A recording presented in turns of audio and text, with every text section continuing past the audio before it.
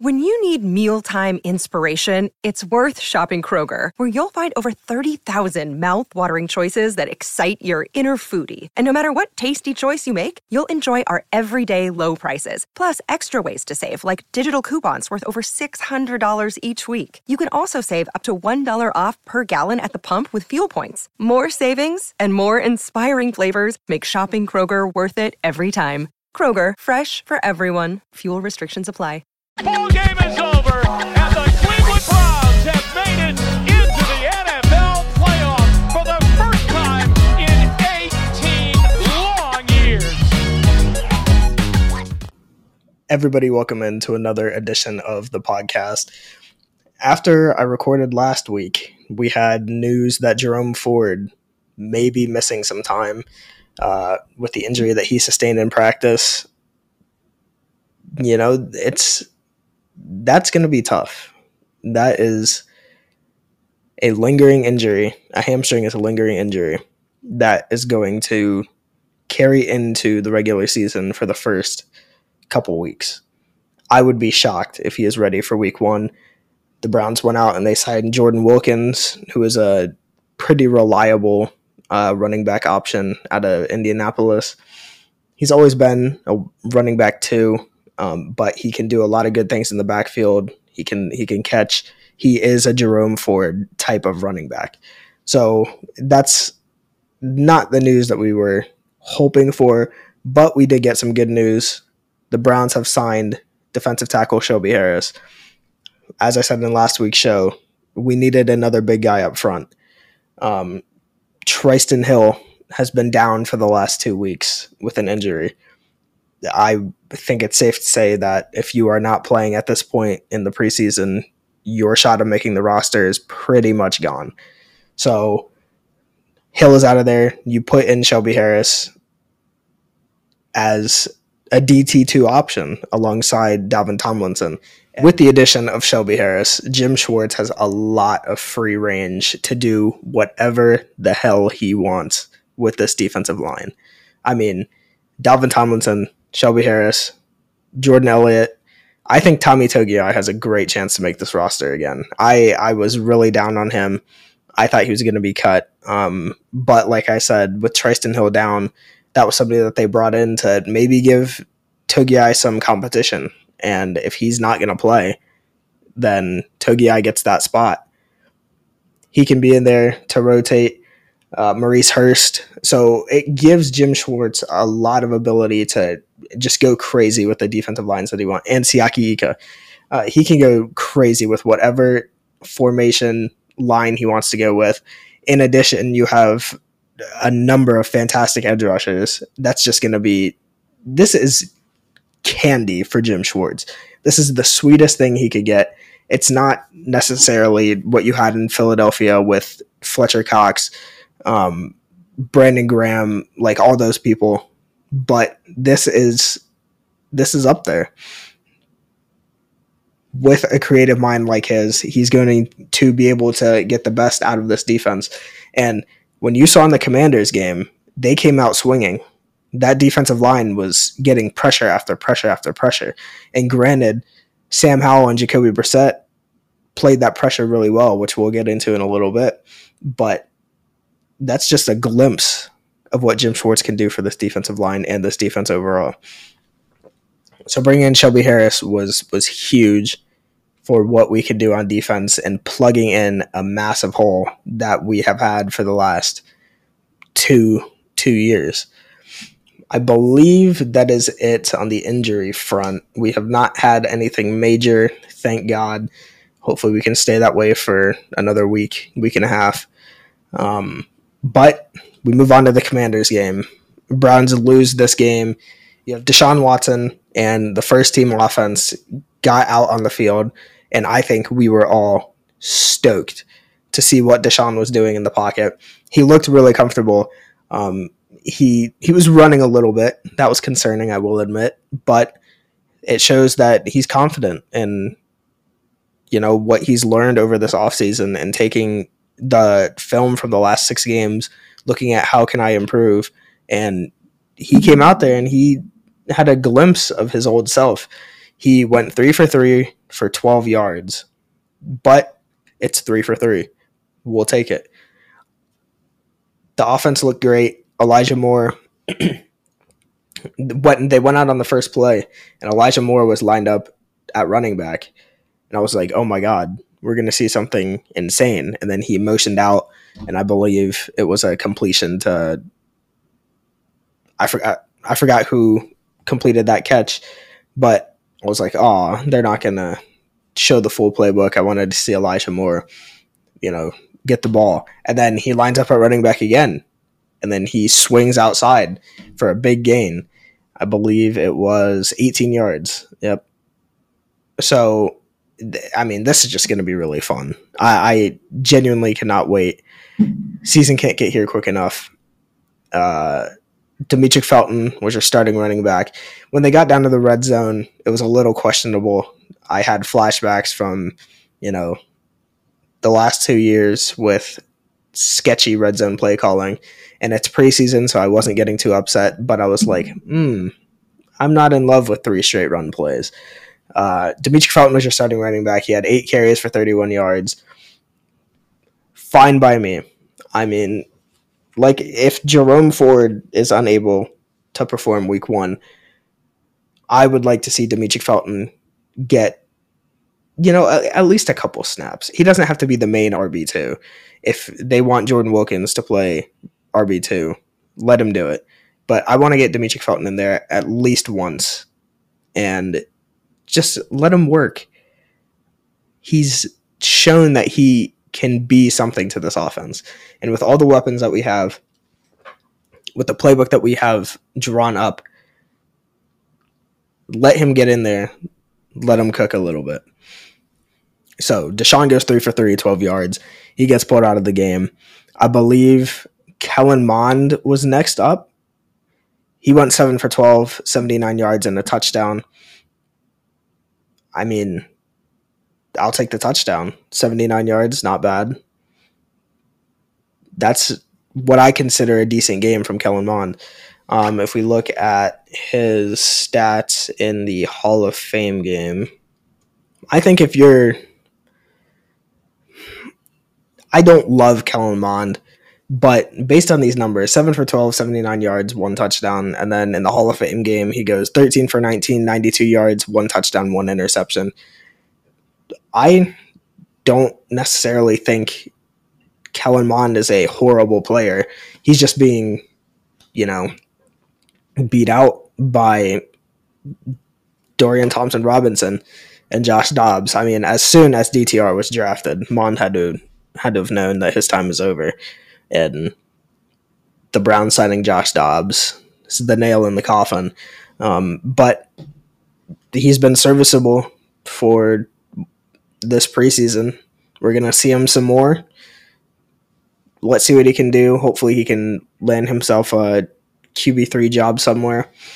After Kellen Mond is done, I believe, you guys can check me on this. I forgot what the exact order was, but Josh Dobbs, 8 for 16, 77 yards, 1 interception. I don't love that. This guy is a veteran. The Browns brought him back because of the chemistry that he has with Watson and some of the other guys on this team. When he was in Tennessee, he was thrown into the thick of it in the middle of the season. I believed he got signed like before Christmas. So it was an uncomfortable situation for him to go out there and start, and in a primetime game. That was just, they set him up to fail. But he comes back. He's supposed to be the QB2, the veteran, the guy that DTR is going to learn from, and he comes out and he doesn't play fantastic. Then DTR. I think this is wrong. I think Mond was the last quarterback. DTR was third.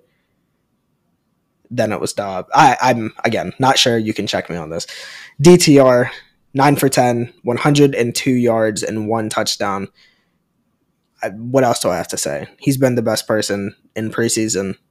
I think we can all agree. It's been really fun to watch him work. I think it's too early to say he's QB2 because he's still a rookie. He's going against people who are probably never – a lot of these guys aren't going to play in the NFL again. this doesn't necessarily show you what he's going to do on a big stage, but he has had great performances. That's all we need from our rookie. He looks comfortable out there. He has 5 years of starting experience in college. That's a lot more than a lot of these guys. The Browns know what they are going to do with him in the future. He might be the QB2 next year. That's a very, very good possibility that he will be the QB2 next year. But for right now, he needs to sit back, watch what Watson does, watch what Dobbs does, and learn and perfect himself for next year if he gets thrown into a situation where he needs to play. And he can get us 14 points. He can get us 21 points. And really command that offense full of veterans. It's an intimidating spot. I think right now he's handled it really well, but we will see what he can do in a real game setting. So that's about it from the Commander side. Austin Watkins had another good game, 6 receptions, 71 yards, average of 11.8 yards per catch. I think he might be a lock to make practice squad. Jalen Darden has been injured for the last couple weeks. They don't necessarily have anybody. If Anthony everything always circles back to Anthony Schwartz, because I thought if Darden was still injured, Schwartz would make the team. But then Austin Watkins decides to pop off and be a camp darling and show us that he's ready for more. So where does that put Anthony Schwartz? I don't know. I simply do not know. I don't think Anthony Schwartz had a reception in this game. I'm looking at the box score. I see nothing from him. Yeah, he's not on the box score. So that's unfortunate for Schwartz. I really don't know what they plan on doing. He's had some flashes in camp. He's catching the balls over the middle. It seems like he is working a lot harder, and the interception or the fumble that he had in the Hall of Fame game definitely hurt him, but it seems like he's working a lot harder. So that puts Schwartz in such an uncomfortable situation. If Austin Watkins has another good preseason game, this could be the end for him. But I like this receiver room. If you add Watkins in there on the practice squad, you have a guy like Dalen Baldwin, who came in last year in the Ravens game, did pretty well, good enough, brought in every ball that he was thrown, and that's really all you need. So Watkins could definitely be that guy this year. And they're getting David Bell out there too. I don't think he's on the roster bubble. I definitely don't. It's just letting him get more comfortable, because with this receiver room, like Cedric Tillman could be getting more playing time than he does in some of these games. So you just got to keep David Bell warm. You have to give him confidence. You have to give him time to build himself up and feel comfortable when he is put in that real game situation. I'm fine with it. He had 3 receptions for 33 yards and a touchdown. I mean, good for David Bell. As an Ohio State fan, he tore us up back in college at Purdue. He could definitely turn up and become really, really solid as like a wide receiver 4. Next year with Donovan Peoples-Jones gone, I don't necessarily know what all is going to happen with that, but I do know that David Bell will probably still be here, and he will be getting implemented into this offense a little more. I'm excited for it. Love David Bell. Now we go to the defense. Cameron Mitchell had a great game. Jacob Phillips had a pretty good game. Like, the defense was kind of flying around. You had some of the starters in there. Ogbo Okoronkwo got in on the first play of the game and hit the running back for tackle for loss. That was fantastic. I got really hyped up. Then you had people like Martin Emerson in there. Maurice Hurst was in there. JOK was in there. He was flying around. So you had Zadarius Smith was in there. So a lot of these guys were making an impact. And again, it's just going to be really fun to see what Jim Schwartz can do with those guys in the regular season. and Myles Garrett. He wasn't even playing in this game, but you add him in there with what they did against the Commanders, and that's going to be fantastic for what this defense needs. Ronnie Hickman had a great night, had 2 interceptions, and one was a really nice, cookie. Like what Martin Emerson had last year against the Jaguars, just ripping it away from the receiver. That's kind of what Hickman did. And I didn't give him enough credit. Coming out of Ohio State, he had some issues in the big games, and the spotlight was on him. I was looking at him in the draft, and I was like, I don't think they're going to take a safety before the 5th round, so Ronnie Hickman's going to be there. They're going to take him. They got him in undrafted free agency, and look what's happened. So I think he has a chance to make the team. It'll be really interesting to see how that safety situation plays out because, D'Anthony Bell was good on special teams last year. He was good when he got playing time, and now it seems like we don't hear enough of him, and it's a shame. But Ronnie Hickman could be maybe a practice squad guy because you have Thornhill, you have Delpit, you have McLeod. Maybe they'll carry him on game day just in case, but otherwise he can just go down to the practice squad and we can call him up if needed. But that about does it for the defense in this Commanders game.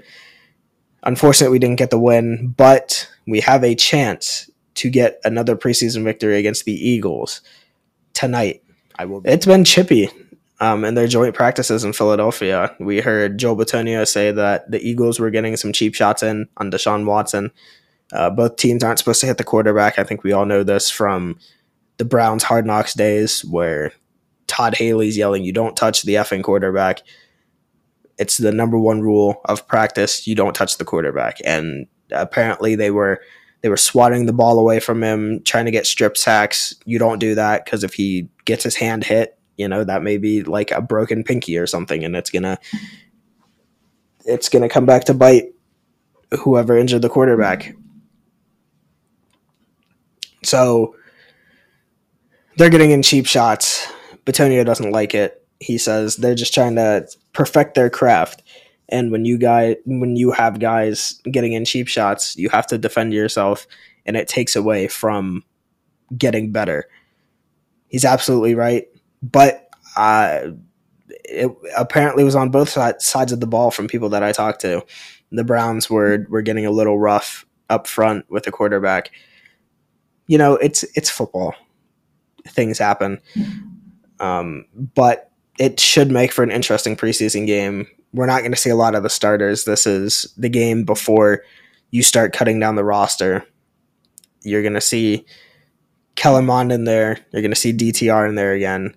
But mostly it's going to be guys that need to make a name for themselves. I would hope Tristan Hill is good enough to go into this game because I do want to see what he can do. The Browns liked him for a reason. I didn't see the hype from him early in his career when he was with the Cowboys. Then when he went to the Cardinals, I didn't see anything from him, but the Browns see something in him. So I would love to see what they see in him to see if he can potentially make this roster. And if you are going down the list of guys that could make this roster, I think you have someone like Mahmoud Diabate. He was an undrafted free agent from Utah. He's a pretty good-sized linebacker. On the film in the Commanders game, he's kind of flying around, along with Charlie Thomas, Charlie Thomas is from Georgia Tech. He's a fast guy, but I don't know if he is going to make this roster. But Diabate, with the limited depth at linebacker, they either need to sign a veteran or keep a couple of these guys. And I think Diabate would be somebody that would be really nice to keep around. Caleb Biggers, who's an undrafted free agent from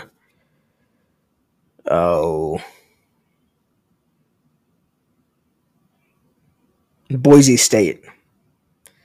He had a pass breakup or two. I think one on third down.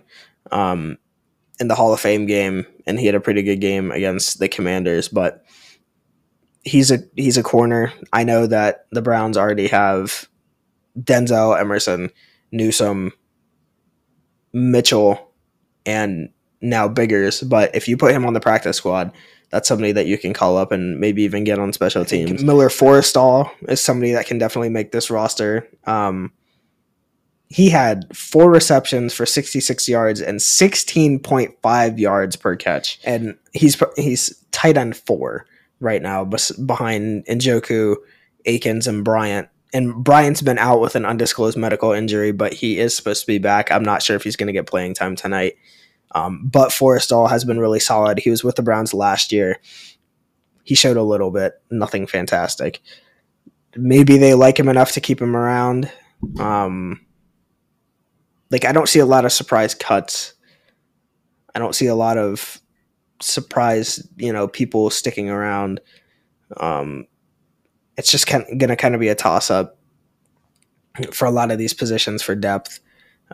Nobody that's necessarily been an insane impact player, like undrafted free agent that's been insane, besides Hickman. So yeah, those are just a couple guys that I think could make this roster. And I couldn't go and record a podcast without talking about the kicker situation. Cade York has been abysmal from kicks outside of the 40. And that 43 to 46, 49 range, he's been really off. And for a kicker, the highest drafted kicker since 2017, something like that, you are expected to be able to make these kicks. It is not difficult. I understand that Cleveland Browns Stadium is right off of the lake. The wind swirls in that place. It's like a mini tornado that you can't see. It sucks. But you need to figure it out, because there was not a lot of wind in that game. It was wet, but there was not a lot of wind in that Commanders game. You got to figure that out. I was watching the game with some people. I said, I'm going to close my eyes. When Cade York first got up to kick the 46-yard field goal, 43, I said, I'm going to close my eyes, and I know what the outcome is going to be.